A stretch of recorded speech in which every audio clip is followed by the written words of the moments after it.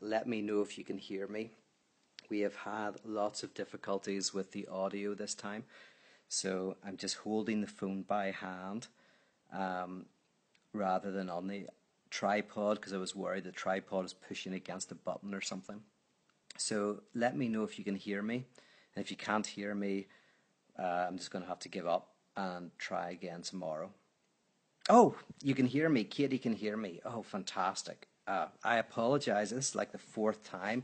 The first time I was talking away for ages and wasn't looking at the comments. And then I looked at the comments and realized nobody could hear me. So thanks for sticking with me. I have had a very lazy day today. You can see that I'm in my dressing gown. It's not even early in the morning. I was just watching a lot of Narcos, which I discovered and quite like, and decided just to spend a day reading and watching TV and relaxing. But I thought I can't completely waste a day, so I would do one Facebook Live to fill you in with what I'm working on in this new book, which I'm excited about. And also something I'm working on for this event that I'm running in LA in November.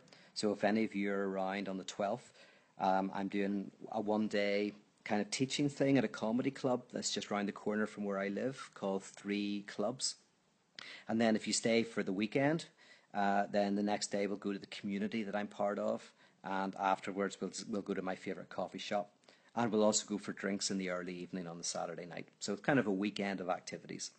But one thing I did do today in preparation for that, it hasn't been all lazy, is I watched an old Twilight Zone that I remember from my youth, which was quite significant for me. Because if any of you have seen Willy Wonka and the Chocolate Factory, you'll remember that at the very end, Willy Wonka turns round to the kid, I think it's Charlie, and says, "Have you ever heard the story about the child who suddenly got everything he ever wanted?"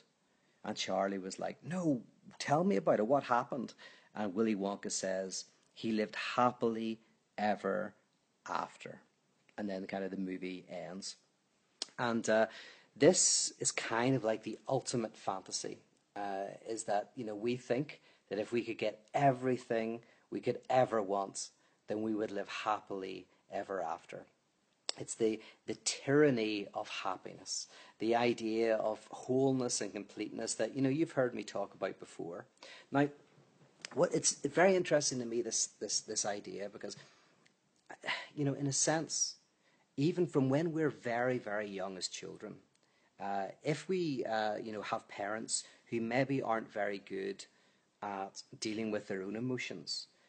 Every time you cry or are upset, they might try to kind of like say it's all okay and make you laugh and bump you up and down. And basically every time you're sad, they try to make you happy. So there's this kind of demand that starts off when you're very young to be happy, that somehow those negative emotions aren't good, that you should try to kind of get rid of them. But of course, you don't kind of get rid of them. You just push them down. You just kind of like hide them from other people and from yourself. Now, hiding them from other people isn't that bad. It gets bad when you hide them from yourself, right? And so from a very young age, we can do this. And many of us live in a culture where this demand to be happy, to be whole, to be complete continues. It's not from our family, it's not from our schools, it's in everything. It's in the magazines we read, it's in the movies we watch, like Willy Wonka and the Chocolate Factory, it's in the parties we go to. It just feels like it's ubiquitous. This demand to have fun and to enjoy. Now, it's actually not that bad when it's an external demand. Slavoj Žižek has this example that I think is really interesting, where he says, imagine a traditional family who has a kid, and they say to their kid, "You have to go and see Granny Dot," right? And the kid's like, "I don't want to see Granny Dot. I don't like Granny Dot. Granny Dot's scary. Her hands are really cold and she's wrinkly, right? I don't want to go." The traditional parent says, "Get your coat, Get in the car. You're going to see Granny Dot, right? Now then, what does the contemporary parent do? You know, the liberal parent. Well, the little kid hears that they have to go and see Granny Dot, and they say, I don't want to go and see Granny Dot. She scares me, you know, I don't like her. The parents then sit little Johnny down and they say, but Granny Dot loves you, and she's very, very lonely, and you bring her such joy. And you know, you go round and you play with all of the stuff that's in her house, and you bring such joy to everybody. Surely you really want to go and see Granny Dot. Right? Now Shizek says this is even worse than the traditional parents, because in the first example, the kid has to go and see Granny Dot, but at least they can maintain an inner protest. They can go, oh, I don't want to go see Granny Dot, and when I'm old enough, I'm not going to, right? But in the second example, not only do you have to go and see Granny Dot, you have to like it, right? So you've got no place of protest. Your own body is weaponized against you, right?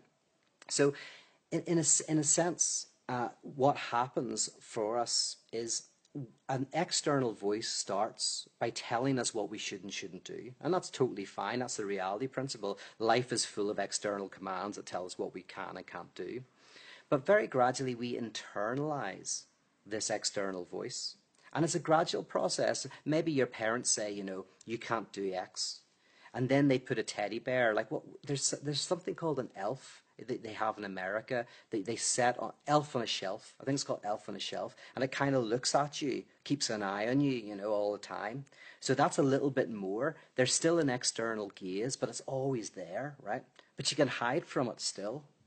But eventually, if that external demand becomes internalized, then you've got nowhere to run from it.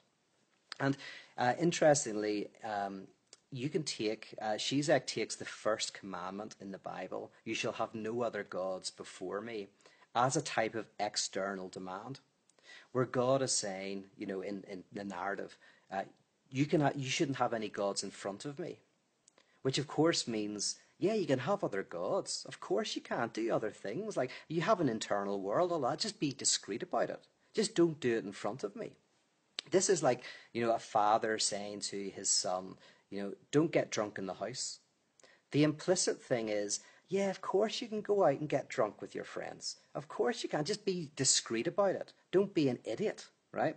And of course then the father's disappointed if they hear that the son hasn't gone out and got drunk and is actually obeying all of their demands. I mean, that's a terrifying thing for parents, is like you lay down these demands which are really supposed to be for decency's sake. But of course, go out and play with the boys, play with the girls, go, you know, experiment, do what you need to do, but do it discreetly, right?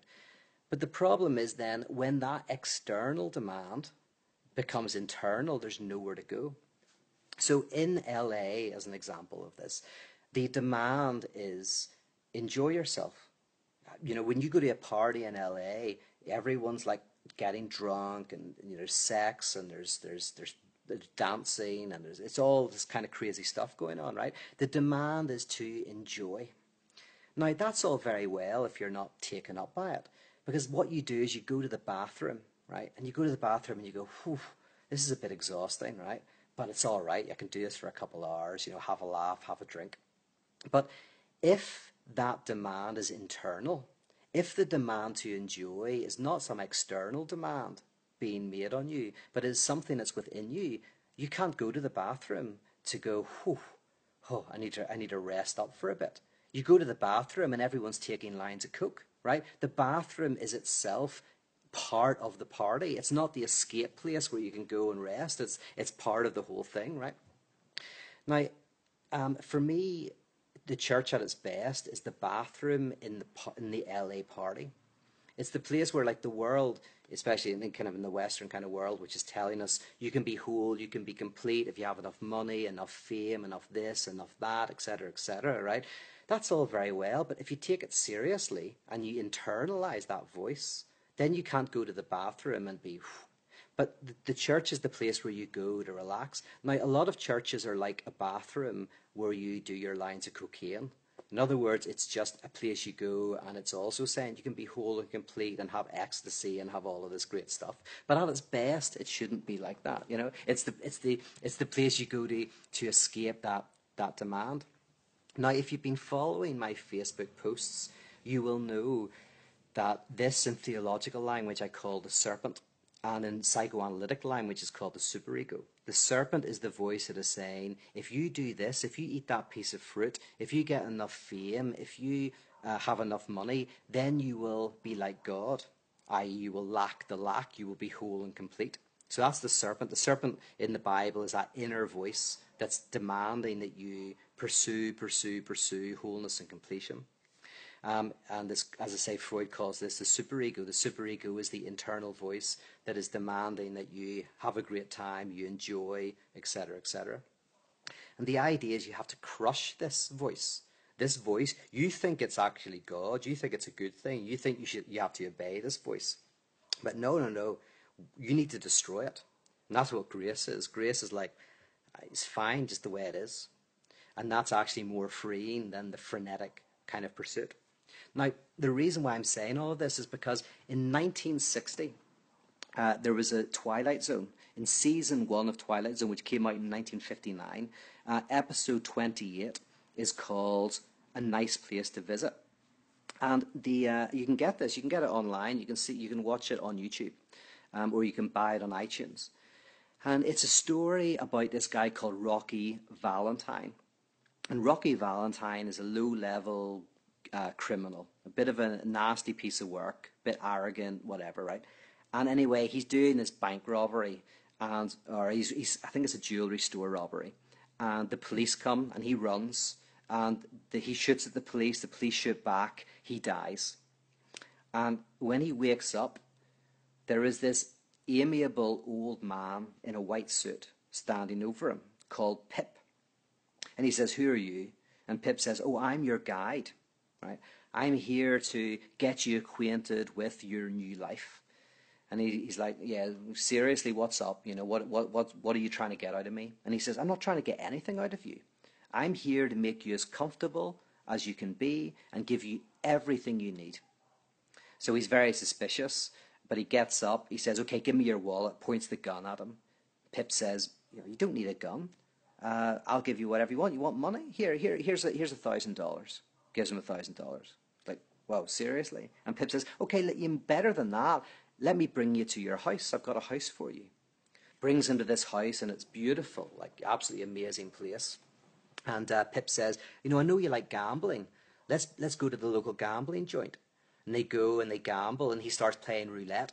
Keeps winning, always wins, just wins and wins, pulls the handle of the cash machines and he wins. He's playing poker, he wins, he's winning everything. He's like, "This is amazing." And he's like, "Am I dead?" And Pip's like, "Yeah, you're dead. This is the afterlife." And he's like, "I didn't expect to get here, I thought I was a bad guy, I don't know what happened. Maybe I must have done something good in my past that's got me this."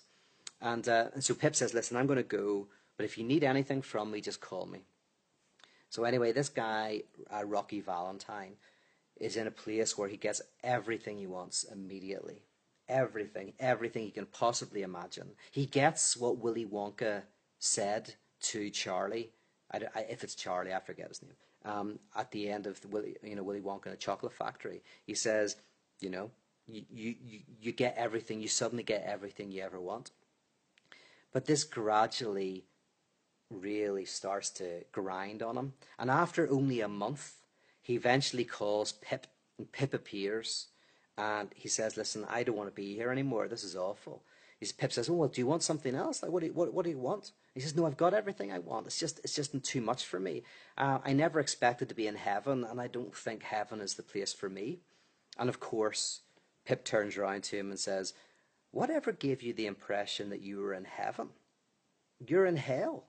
Right? And, it ends, and the Twilight Zone voice comes in, and Rocky Valentine is condemned to get everything he could ever want for all of eternity. Now, this is... Oh my goodness.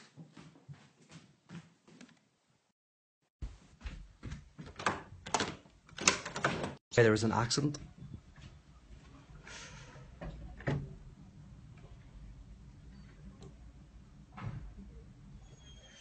Oh, it's okay. Nobody's hurt. Sorry, there was like a car accident right outside the house. Um, Nothing serious, just like, but the cars are pretty mangled. Um, okay, that was a little bit of a shock to the system. Okay, all right. Uh, yeah. So anyway, I have been, by the way, in a lot of accidents in my time. First 3 years I drove, I was in 9 accidents. I was in the biggest car accident in Ireland with 32 cars. I was a very bad driver. Much better now, thankfully. Um, so the idea is, of course, Rocky Valentine is in hell. And this is the Freudian idea that actually to get everything you want would not be heaven, it would be hellish. This is what Freud means when he says the reality principle, which is the principle that stops you getting everything you want, is what allows you to get any pleasure in life whatsoever. We all want to get rid of hell and retain heaven, but what if heaven and hell are intimately intertwined? Um, and yeah, sorry, that accident kind of like threw me as to kind of where I was going to go with this. So maybe I'll just go straight to questions. I probably won't post this either because I kind of got thrown, unless you think I should.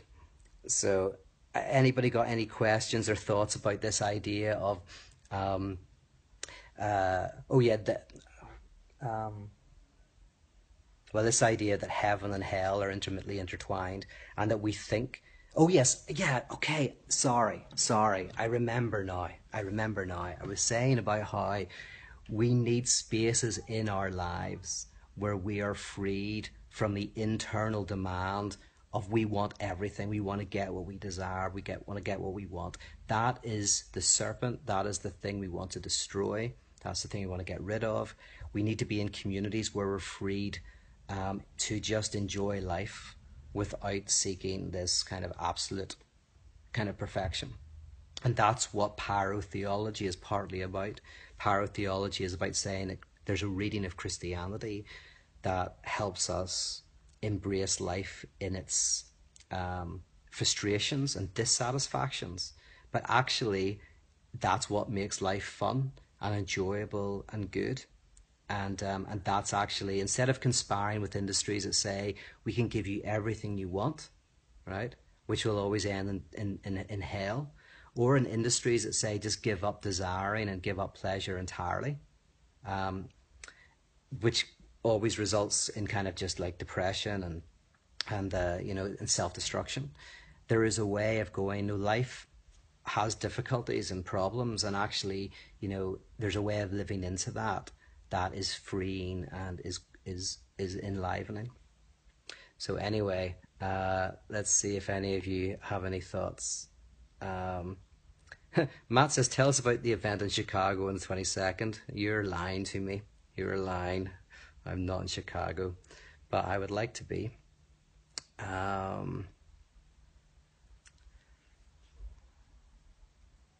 Oh yeah. So Thomas says, so what's the alternative beside the traditional and liberal option?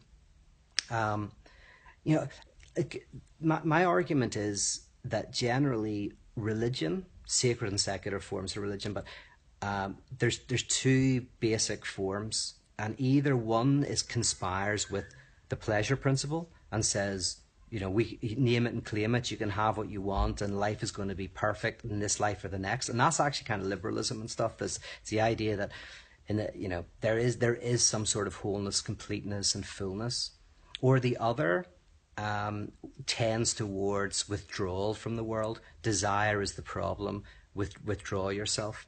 I had a friend who, so one's hedonism and one's nihilism in a sense. I had a friend who embraced nihilism for a few years, and all he did was watch Stargate. And he watched every episode of Stargate and every spin-off episode of like all the series that were around it. Now, he didn't even like Stargate. He didn't think it was a great program, but he was so nihilistic that he just like watched one episode one day and thought, I'm just going to do the whole thing. And it was his kind of withdrawal from the world. And my argument is that so one is hedonism, one is nihilism, the other is what can be called the absurd. And you can look at my other Facebook posts.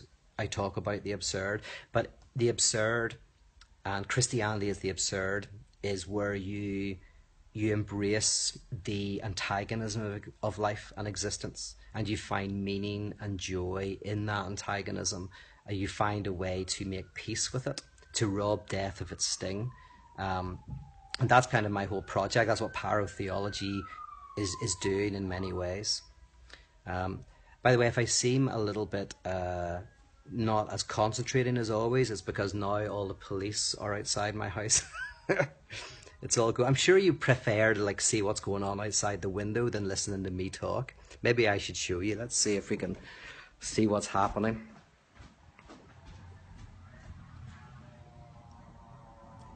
Hold on. Oh, look, there's the fire brigade. Wow, this is living in LA. It's kind of crazy. Hold on. Let's see. Yeah, there you go. You can't really see very much. I don't want to be that person that's going out with my phone. So yeah. Anything else? Facebook Live with a car crash.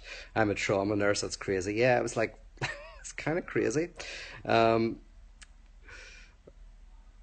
Okay. Oh yeah. To be honest, because I'm kind of so lost because of what literally happened outside my house. I'm going to answer some of your kind of less philosophical questions, like Katie saying, "How was the improv with Rob Bell?" It was a lot of fun. I had a blast. It was great. Rob just kind of threw me a few questions, and I was able to I think I chatted for like an hour and a half with a group of mostly business leaders and that kind of thing. And I always love working with Rob. Rob's such a talented guy, and it's always lots of fun. So that was great. Really enjoyed it. He said, "Put some pants on." I hope you didn't see too much whenever I got up out of the craziness of that accident. That would be terrifying for everybody. Adam says, "Are you excited to read Richard Rohr's new book?" I actually haven't read Richard Rohr. I like what I hear of him, and I think we are probably very much kind of like playing in the same field in many ways. But he's working very much within a kind of Catholic church environment and world, and kind of I'm doing something slightly different. So I think we're probably quite similar. I know people who like my work seem like his work, but yeah, I haven't read his books, but I should. When will your next book be out, and what's it going to be on? Yeah, it's probably not going to be out for a while. I'm sorry. I'm going to try and finish it by Christmas, and then I have to find a publisher to publish it.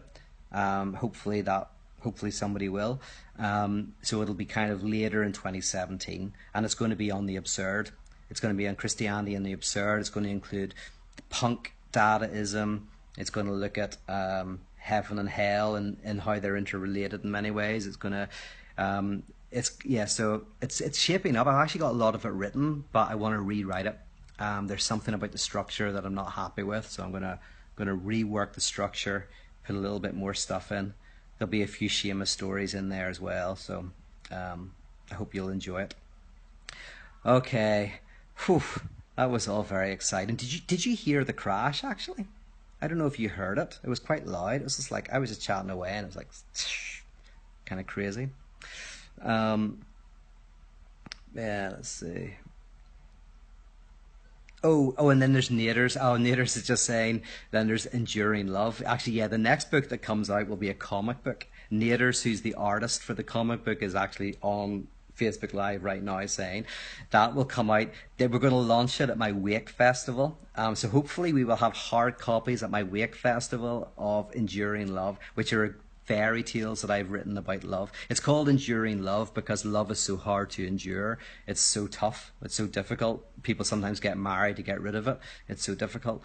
So these are like various little fairy tales that explore the wonders and difficulties of love and desire. So I'm excited about that. If you want to come to Wake, there's only 15 tickets left. It's almost sold out. So get the finger out, buy your ticket.